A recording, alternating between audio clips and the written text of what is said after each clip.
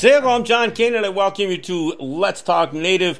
While this program may not provide a path to spiritual enlightenment, we do encourage and in some cases start conversations. We're shooting for a different kind of enlightenment here, and we kind of break the rules for Native radio. We don't do prayers, we don't do buffalo speeches, and we don't do spirituality shows.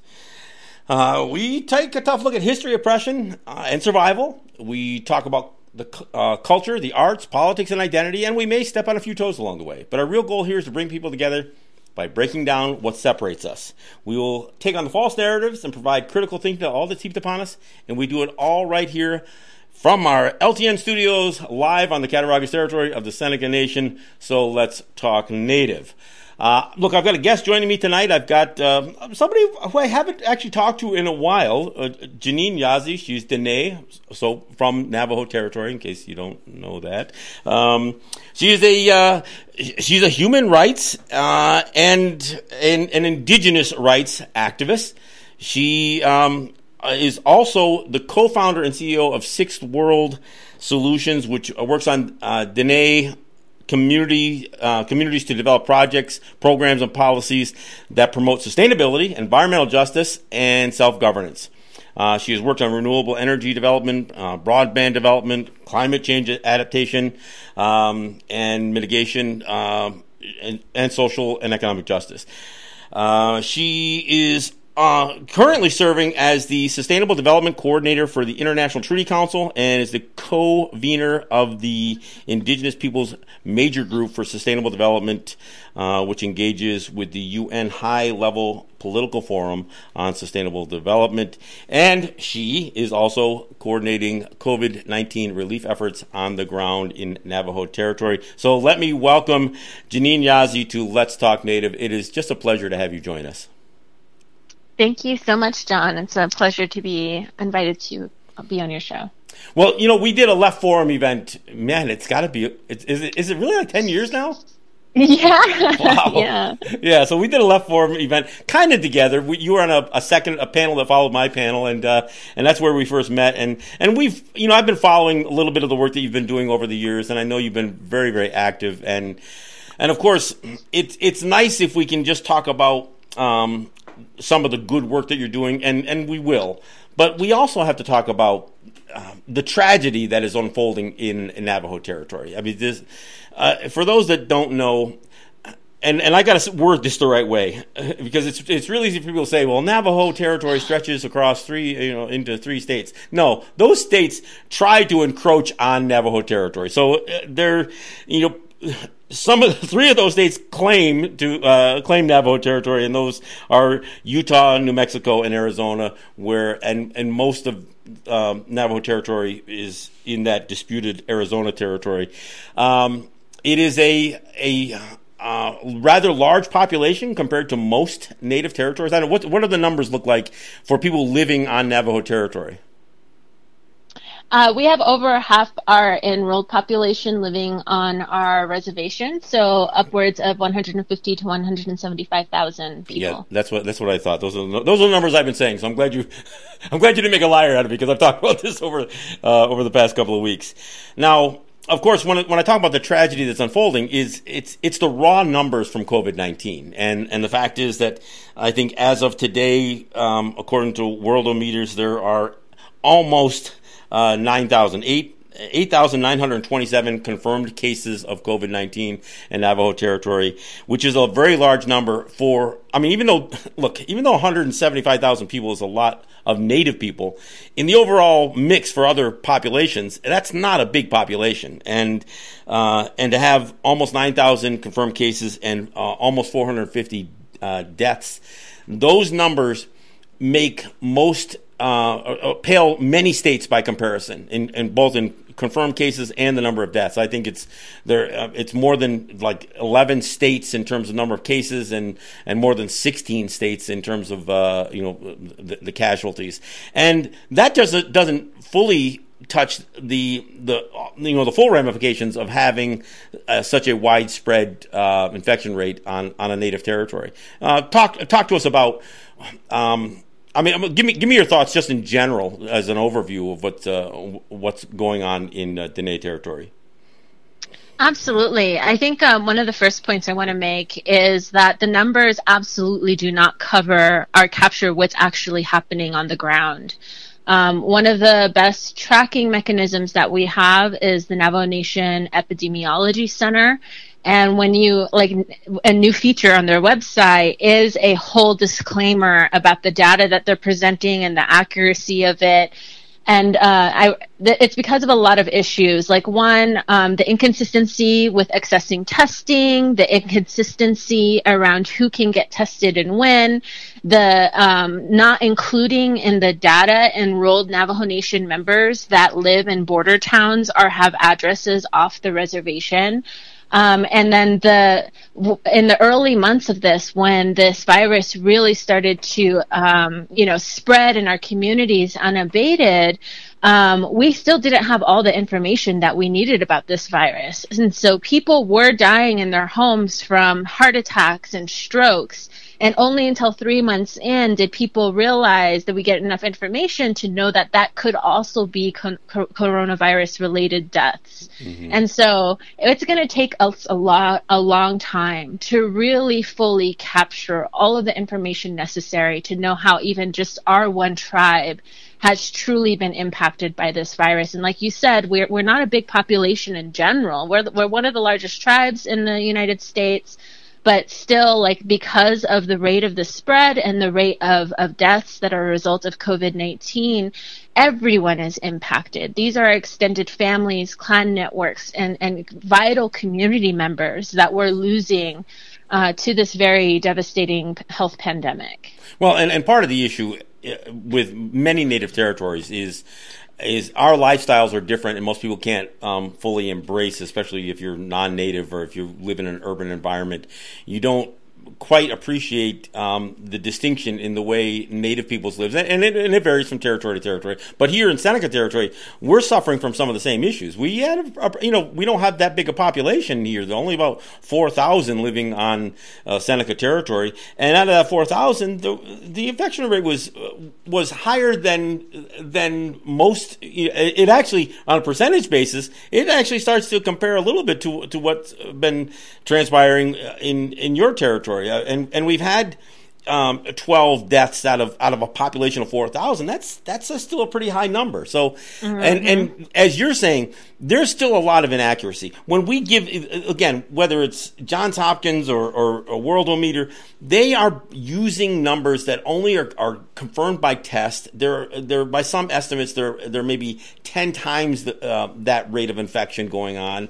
And of course, the mischaracterization of cause of death is significant. On one hand, you've got some people saying, oh, they're labeling everything as COVID deaths, which I don't believe that for a second. I think they're undercounting a lot of it. And of course, this disease exacerbates any other underlying condition, and that underlying condition can also be weather conditions. I mean, extreme heat. Mm-hmm. Other environmental issues that we face. So, and that's a challenge for your territory and your people in general, as it is for many. But you guys,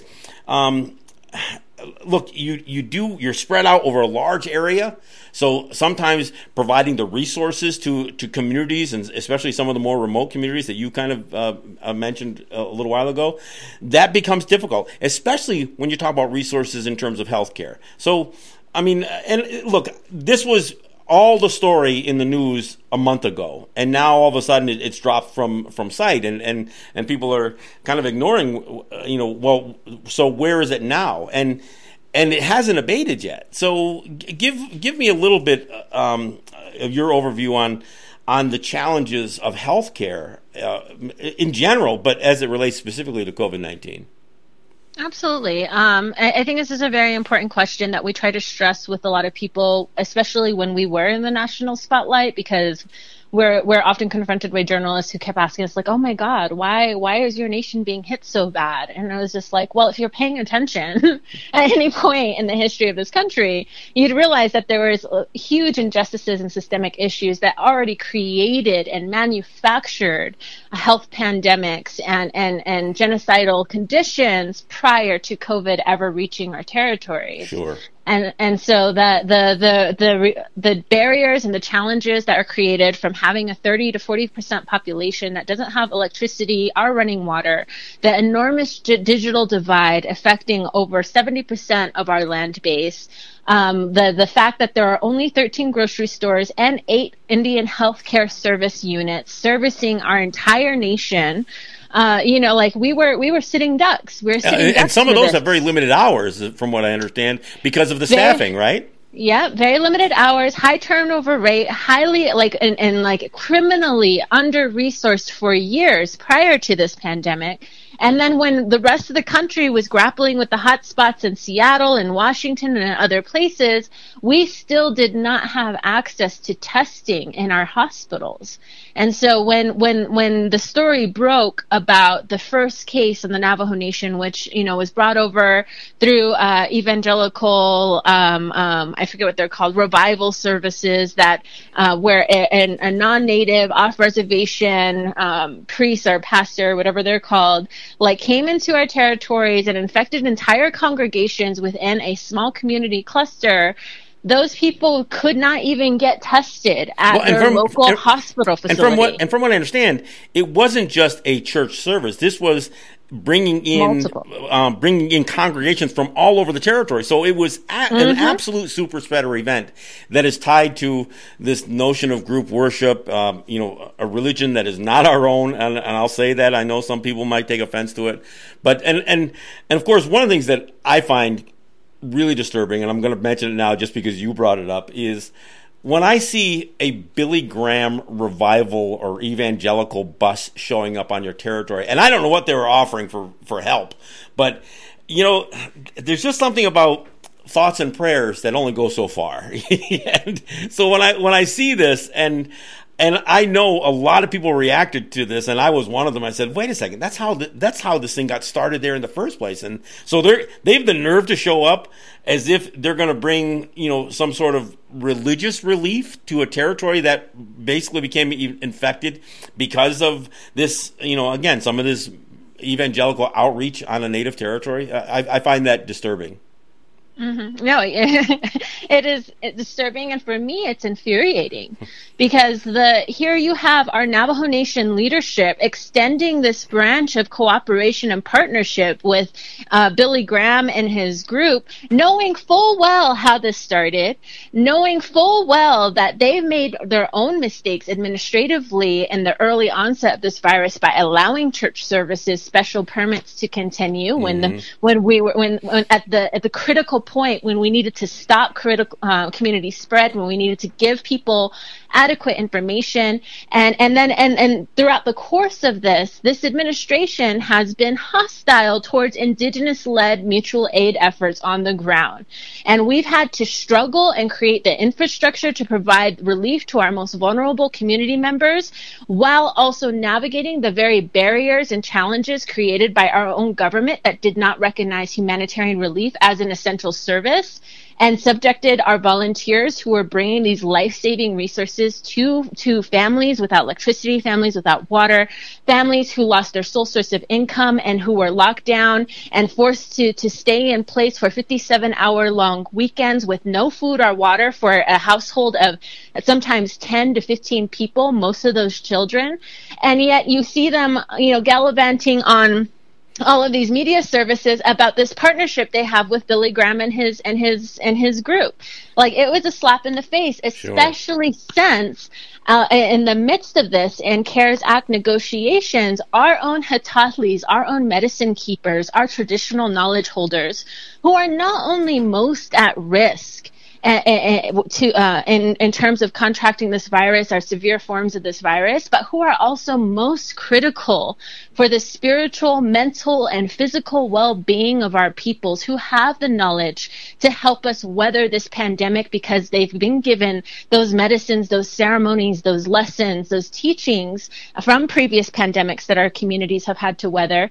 We're outright denied any assistance from the CARES Act allocation to do their life-saving work and to protect themselves and their groups, because we only have 300 traditional traditional knowledge holders left in our communities. And so that really shows both the huge disconnect of this administration from what's actually necessary and needed on the ground in support of our people who are stepping up to provide the social nets, the safety nets, the resources, the PPE, everything that our communities need to stay safe, and how they've allowed themselves to be co-opted by a religious agenda and their response to this pandemic, when we should not be even having this type of divide, or this type of haphazard responses, and how our own tribal government responds to the needs of the people on the ground. Well, and look, I understand that there's bound to be some diverse thought and political ideology and that kind of stuff, but it just seems like there's always seems to be a bit of a disconnect between Navajo governance and what the people are experiencing, and whether it's offering code talkers for a name for a replacement name for the Washington football team, or whether it's posing for pictures with Donald Trump or whatever else. It just seems like there's invariably some insane image that comes from some of the elected leadership there. And of course, we also have challenges because as we tried to take some of these issues into our own hand by protecting our territories. We saw this in Lakota territory, but we've seen it in a lot of our territories here where we've tried to limit travel through our territories. We tried to create travel bans and that kind of stuff. We've met resistance from not only oftentimes from tribal leaders, but also from state governing officials and that kind of stuff. So even as we're trying to protect ourselves, we have to fight some of our own people, and of course we have to fight the states. We have to fight the feds. We have to fight them every step of the way, even as we're fighting for our lives. Absolutely. And it's frustrating. Even in the midst of this, one of the things we always have to let people know is that the threats against our lands, territories, and resources, and the impacts and challenges created by climate change continue unabated. And in many cases, like with the examples that you brought up, like they're actually escalating, and state sanctioned aggression and corporate led attacks on our lands, territories, and resources to promote very harmful sources of development, or forms of development. I mean, in the midst of all of this, we still had to deal with issues of promoting uranium mining in the Grand Canyon. We still had to deal with issues with the National Regulatory Association, Nuclear Regulatory Association, trying to push through plans for creating another nuclear waste repository in New Mexico with Holtec. And so, like, we're not even allowed to just focus. Coal is still an industry that the Navajo Nation promotes and extracts revenue from. One of the things that was brought up in all of this discussion about the CARES Act, there was a lot of people very, very smart, very politically aware Navajo Nation citizens who were pointing out that, we had years to deal with a transition plan and create a funding mechanism and plans for how to use revenue from the coal to support more sustainable economies when it came to the closure of the Navajo generating station. And we still haven't made progress on that. So how do we expect our tribes to make progress in allocating and fully expending a $700 million budget in a matter of 6 months? And, it's shown right. And I feel a lot for our elected leaders. I know a lot of them, and I know a lot of them are doing their best in the circumstances that we're operating in. But even our tribal leadership is a legacy of colonial control of our lands, our peoples, and our communities. And so there are going to be limitations with what they can and cannot do, and how they can and cannot make these plans and expend these funds that are deeply rooted. And the way that the federal government has always tried to puppeteer and exploit our tribal governance systems for their own ends. And so it's an enormous challenge to try to think about how do we then use these resources that are suddenly made available by the federal government to address issues that they created through their own design over generations of just colonial rule and asserting a definition of sovereignty that is defined as domestic dependent nationhood. And so, like, the challenges were great, but I think that's what made it even more critical for this administration to use this time and this resources to partner with the people on the ground. All of the people who've stood up and created mutual aid efforts across our nation to bring adequate education, to bring language-based medical material to communities, to bring resources, homemade masks, reusable PPE, food, water, electricity to people who need it most in order to help them stay safe, and to do it in a way that is smart, that allows us to not only respond to this pandemic, but to begin to build the foundation for a more sustainable, self-determined a social net and governance structure that actually reflects and prioritizes the health and safety of our people above all things. Well, I've got a video coming out tomorrow. I don't know if anybody's done one on the 5 U.S. policies towards Native people, extermination, removal, assimilation, termination, and self-determination. And as I describe what these policies were and how many of them overlapped or either continue, it's not just something that, they weren't just period pieces. These were all geared towards genocide. They were all geared. Assimilation is genocide, and I think people sometimes don't make that connection. But even the last policy that the United States claims is their dominant policy, self-determination. You alluded to it, but it isn't self-determination in the international sense of the word. I know you do work with the UN, and in the international community, self-determination is like statehood. It's like nation state. It's about asserting sovereignty. We both know that if you go through the entire UN Declaration on the Rights of Indigenous People, the only time the word sovereignty is mentioned is when it's talking about the nation states that are being directed to offer or to maintain this bare minimum level of indigenous rights. There is no talk about ours.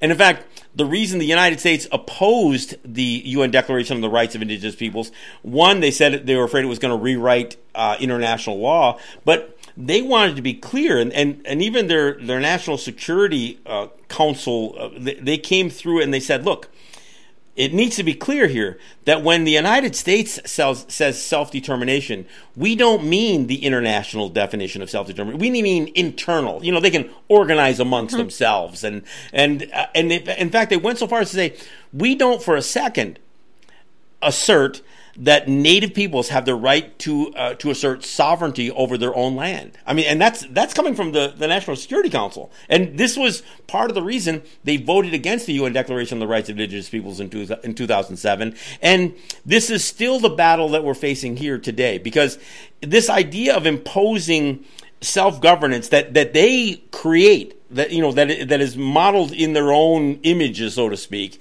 and they actually try to suggest that our self-governance is a part of the overall breakdown of U.S. governance, we're just municipalities somewhere in between townships or counties and states, that we are government, U.S. government.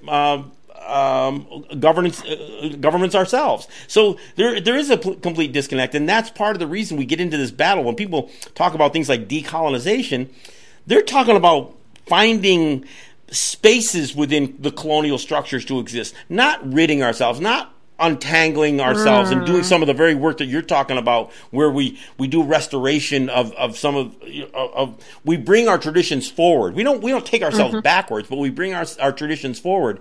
And this is the challenge that we all face on the Canadian side. Native people on the Mexican side. We have all these border issues that we're battling all the time.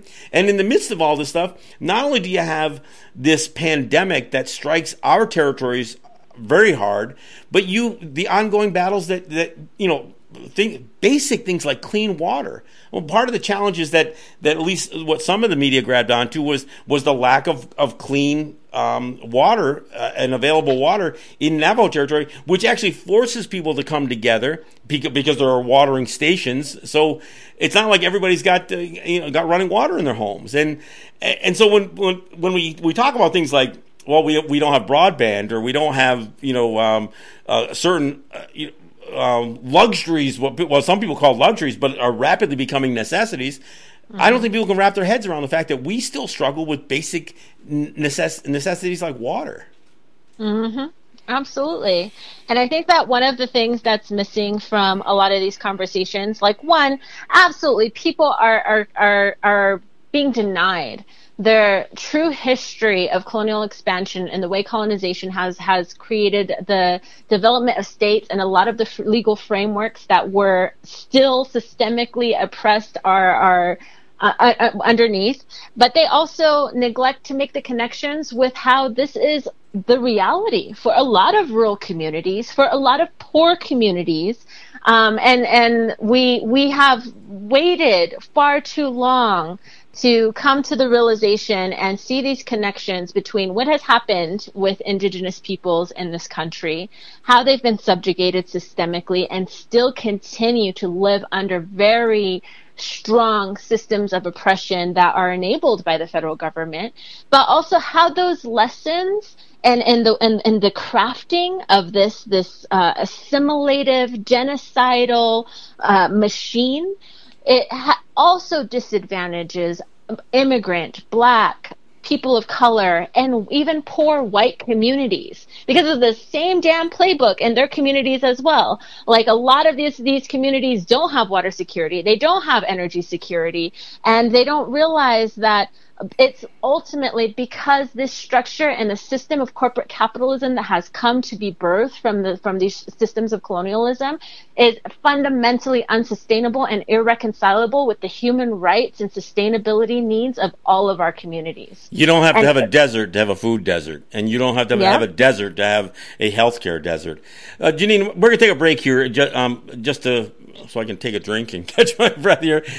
When we come back, I want to talk about Black Lives Matter, because I absolutely see how we have, in an unlikely manner, become some of the beneficiaries of our voices being heard, not because we had to change the language of Black Lives Matter, but by supporting Black Lives Matter, it made people be aware of the voices that they've been ignoring all this time. So I want to talk about Black Lives Matter when we come back. That sounds great. Yes, absolutely. All right. This is John Kane with Janine Yazzie from Dene Territory, and we will be right back after just a brief break here.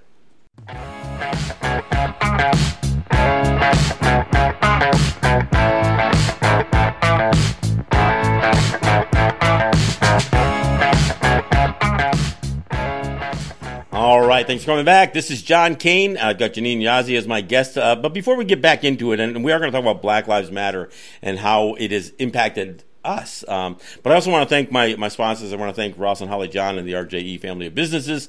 I want to thank Eric White and ERW Enterprises and the good folks at Grand River Enterprises. Look, I also want to thank those of you who help out from time to time. My buddy Ed Schindler, we're trying to buy a couple of new pieces of equipment, replace a soundboard, do some other recording equipment. Got my friend Harry Wallace down with the Poospatuck on the Poospatuck Reservation.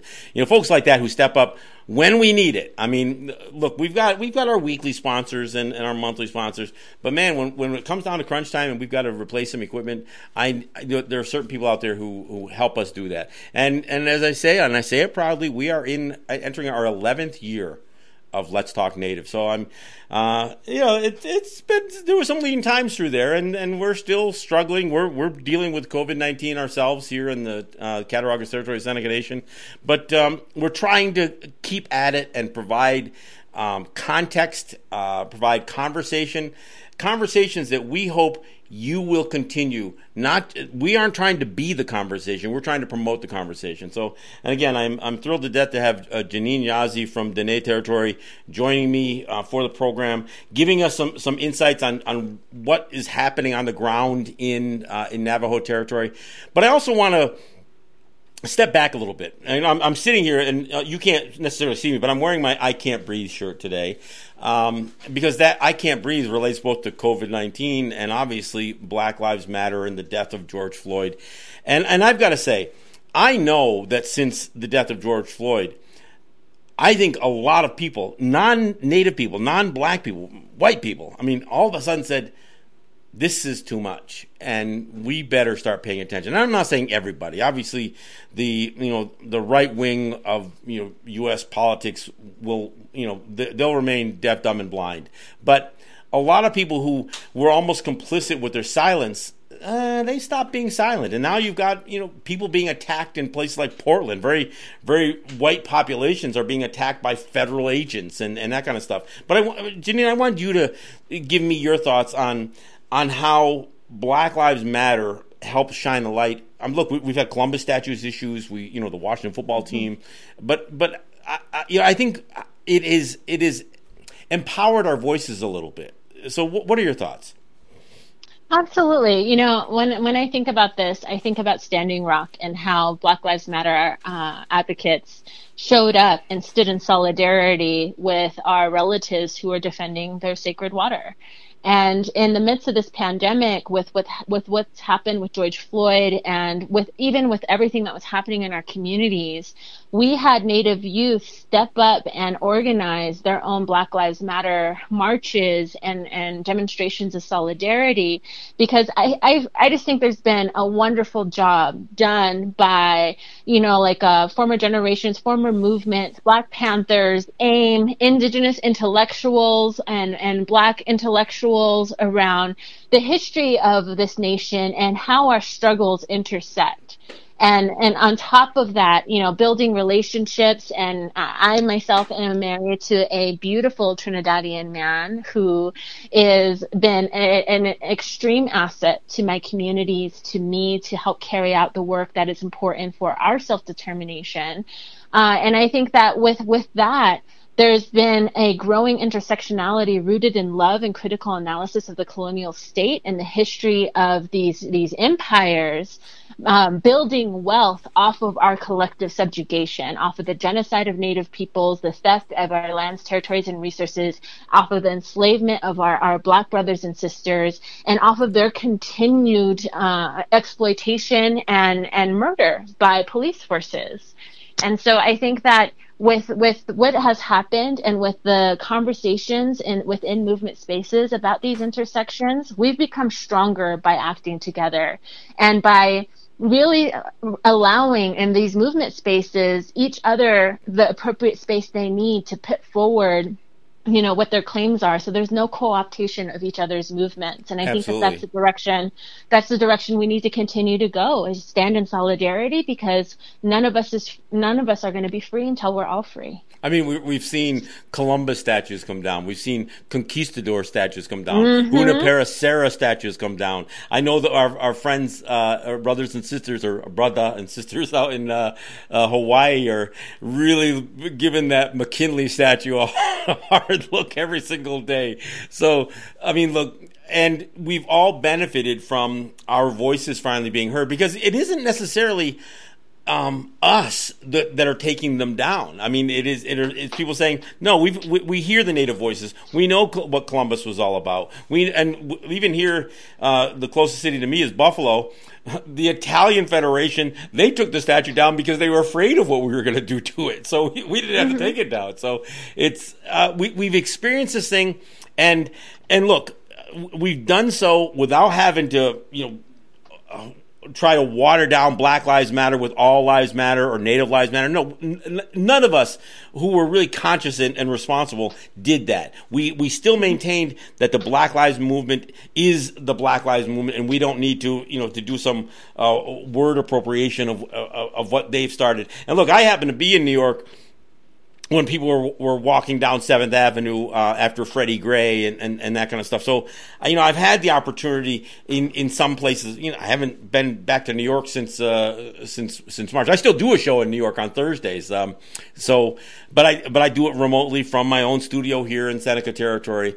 But no, I see how this goes, and some of the same criticisms that I hear hurled towards Black Lives Matter or any activist who's trying to stand up for black causes, they get the exact same treatment we do.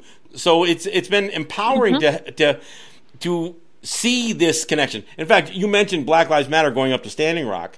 Ironically, one of the first criticisms I heard is, we didn't see Black Lives Matter up in Standing Rock. And I'm thinking, well, then you just weren't looking, because they were there. I mean, or you probably weren't there, or you didn't care enough. I mean, and so you hear people that will hurl totally unsubstantiated,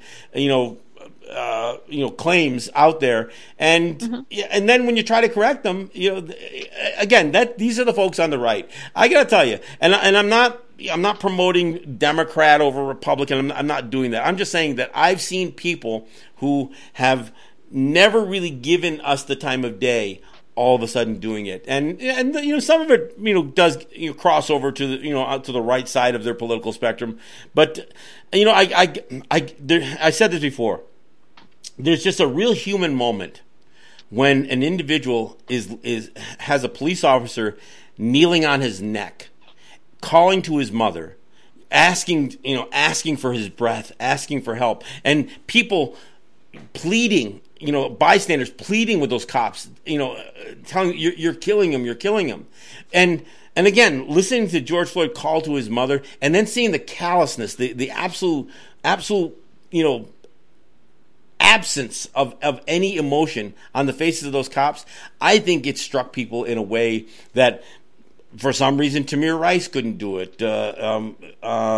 Sandra Bland couldn't do it. Eric Garner couldn't do it. I mean, it's like, it's not even so much that this was the straw that broke the camel's back. It's almost like it just enabled the veil to be pulled back on some people who maybe were just too uncomfortable to look at it before. And now, because of social media, because of the attention this got, I think it forced people to look at it.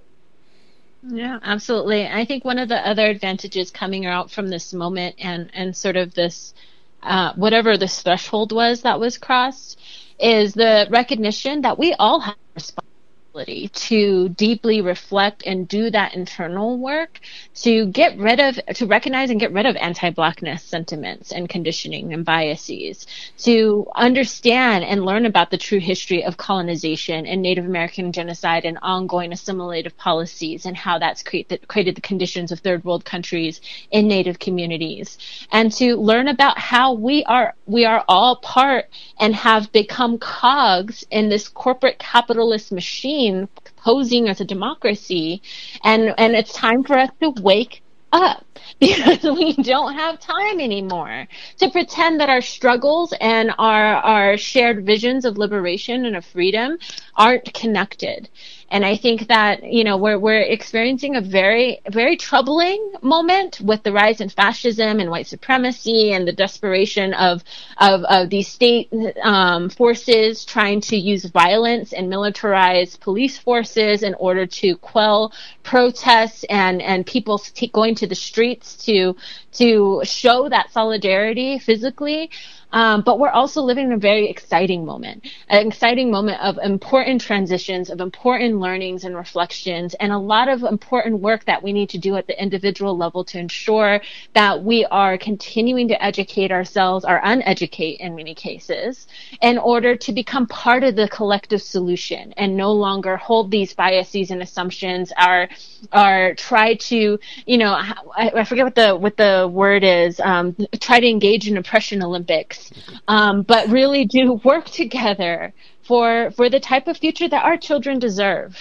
Yeah. Well, and again, I feel like we have to address some of the religious oppression. And look, when I hear, there's a guy, who claims to be running for president and claims Navajo ancestry, and he literally uses the doctrine of Christian discovery, and he's a Calvinist, which is, one of the more aggressive and oppressive Christian denominations that Native people, Hawaiian people, others have experienced. But he uses the doctrine of Christian discovery as an argument for assimilation, not decolonization, not the idea that we should expose what the doctrine of Christian discovery is to assert our free and independent existence. No, he uses it as some sort of, strange twist to promote Calvinism and to promote his own, we are the people kind of thing. And because we don't adequately confront what some of these systems of oppression, and religion is one of those systems of oppression. It always has been, and it still is. And I know it's tough because in our territories and many other people who have experienced colonialism, much of the Hispanic population, much of the black population, this is something. Religion is one of those places that becomes a real awkward and a place that people want to stay away from.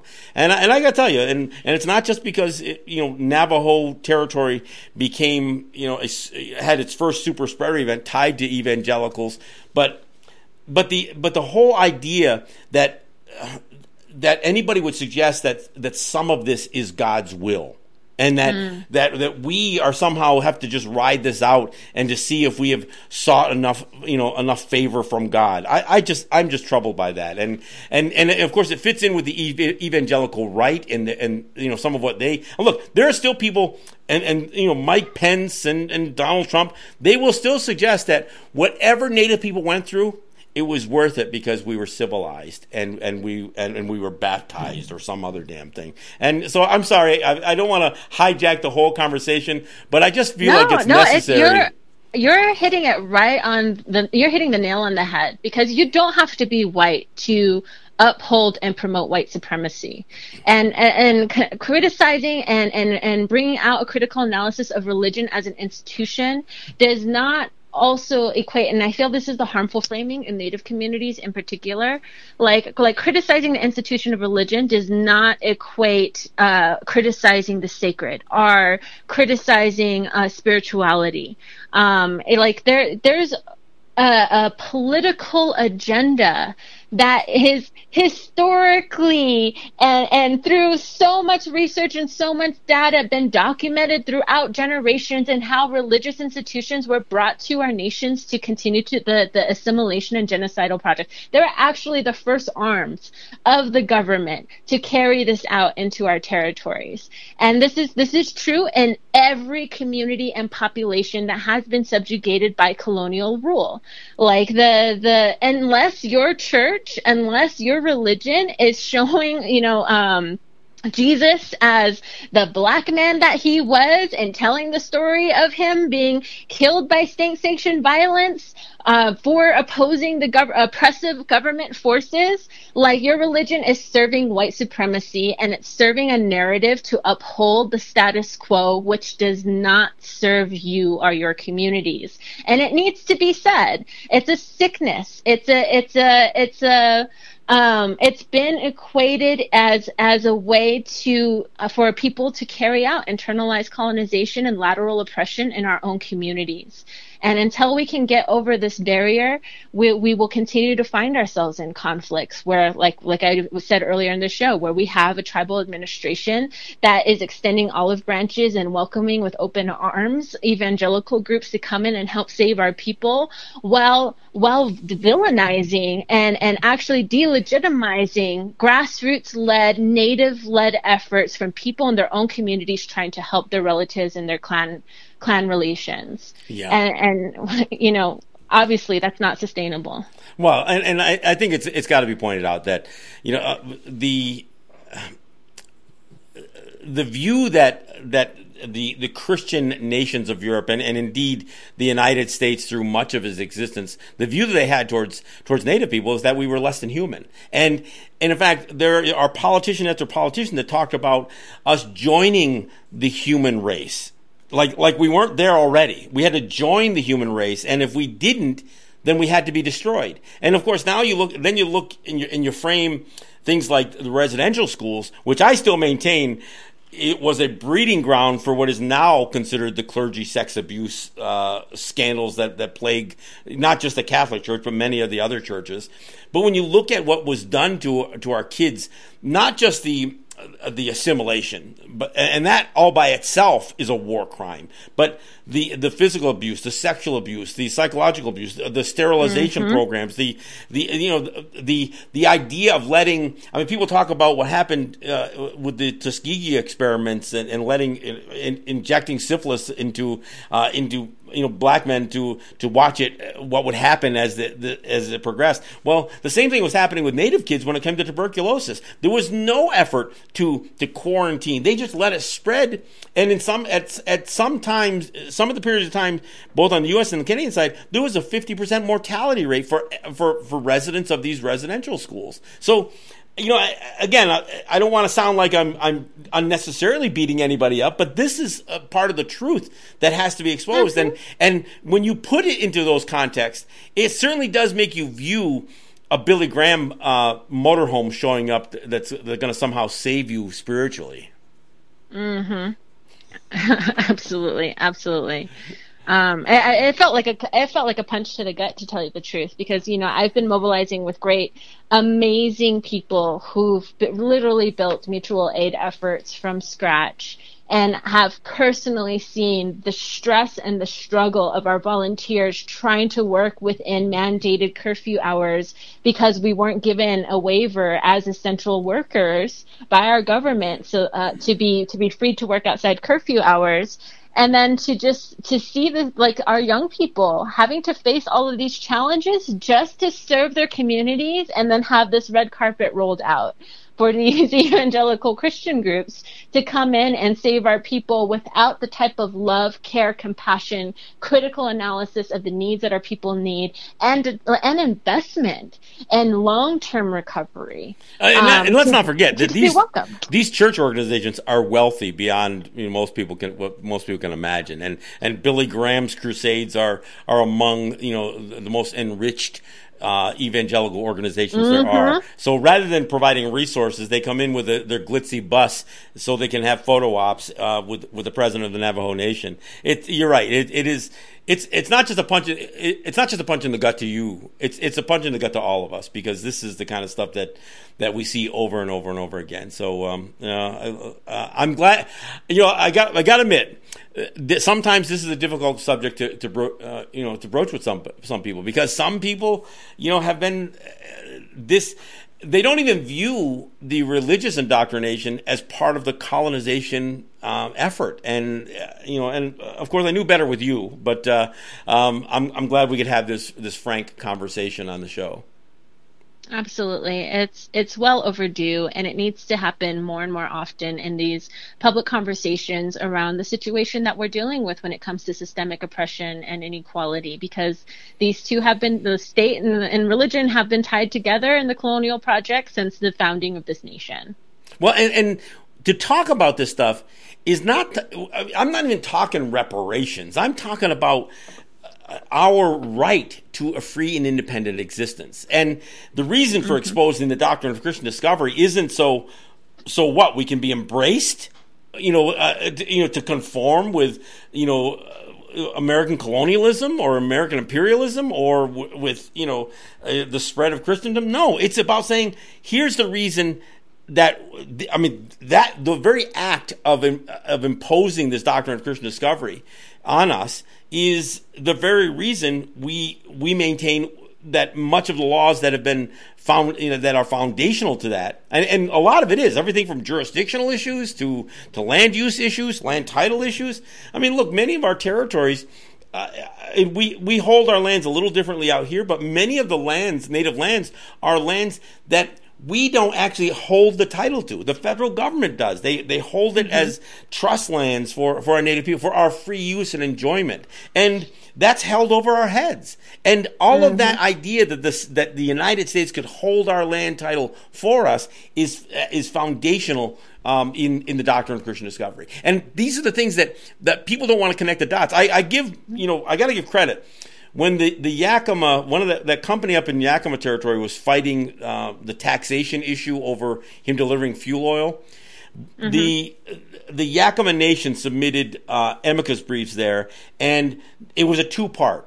And the first part was all about laying out the invalidity of the doctrine of Christian discovery. The second part had to do with treaty issues, and it went all the way to the Supreme Court. The Supreme Court didn't even touch the doctrine of Christian discovery portion of their amicus brief, and they did ultimately rule. In fact, Neil Gorsuch was the deciding vote that supported the ruling that helped out this Yakima fuel vendor.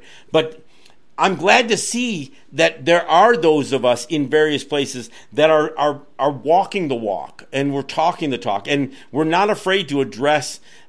Just because these are long-standing, precedents that were established, if you take a look at them and you really hold it up even to their constitutional lens, you realize that it's invalid. And of course, the doctrine of Christian discovery in the third affirmation of the UN Declaration of the Rights of Indigenous Peoples, the third affirmation of that clearly lays out that any superiority that is promoted by racism or religion or nation of origin, that it's legally invalid, morally condemnable, socially unjust, scientifically false, and they go on. So I think we need to make sure that part of that language is with us all the time. Every time we're confronted with these jurisdictional battles and with these land use battles, that we stand up and say, no, well, your whole foundation for making these claims is legally invalid. Absolutely. I am like 100% in on that strategy. I've been seeing like interesting memes. It's kind of how I get like half of my news. But I've been seeing interesting memes where people are talking about, like the legal system and like how like slavery was legal, child exploitation was legal, like all these horrible things used to be legal. So legality shouldn't be the moral compass over how we address things. And like one of the things that always strikes me is that embedded into our legal systems is the swearing of the oath on the Bible and to God, right? Teaching little kids to pledge allegiance to the flag and that kind of stuff. All of that, right? Yeah. And we're still living in a country where it's still legal not only to take away lands from indigenous peoples, but to actually take away your ability to self-identify as your nation. And like that's what we saw with the Wampanoag Nation. Yep. Not only the erasure of the land, but then what connected to that is the erasure of identity affiliation. And that's a genocidal act being carried out by this administration in 2020. One of the craziest parts about the Wampanoag issue is that in order for them to make their case for doing a fee to trust application, they had to provide sufficient information and proof to the federal government that they were under U.S. jurisdiction in 1934. And this is one of these bizarre, in what world do you say, in order for us to get our land back, we've got to say that we were subjugated, not today, not yesterday, but in 1934? It's one of these most bizarre things that exist, but you're absolutely right to bring it up. Yeah, no, it's ridiculous. We have so many experience working just in the area of land and earth restoration and community healing. Yep. And coming up with systemic barriers that render that nearly impossible because of outdated, archaic legal frameworks and definitions that never reflected justly or truly the reality of the ground and our people's connection, existence, and inherent rights to be and live as human beings on this earth. And Janine, you have got to join me again, and the next time we'll talk about the good work that you're doing, not just all of this stuff that we're experiencing right now. And when things ever relax enough that I go back to New York or you go back to New York, perhaps part of some of the UN work that you're doing, perhaps we can get together and you can join me on my New York show as well, and we can get a chance to have coffee or something someplace. I'd look forward to that. I would love that. Well, thank you so much for joining me here, and I will ask you to come back if you've got something that's coming up that you want to promote. I'd be happy to assist you with that and have you join me on my program to do that. So let's plan to regroup and catch back up soon. Absolutely. That sounds great. Thank you so much. All right. And I want to thank all of you for listening.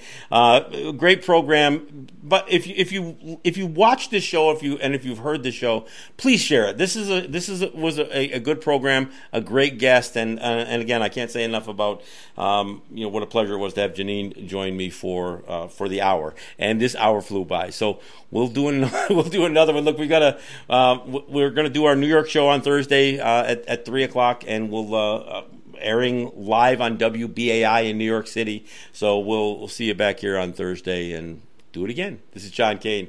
This is Let's Talk Native. Yahweh.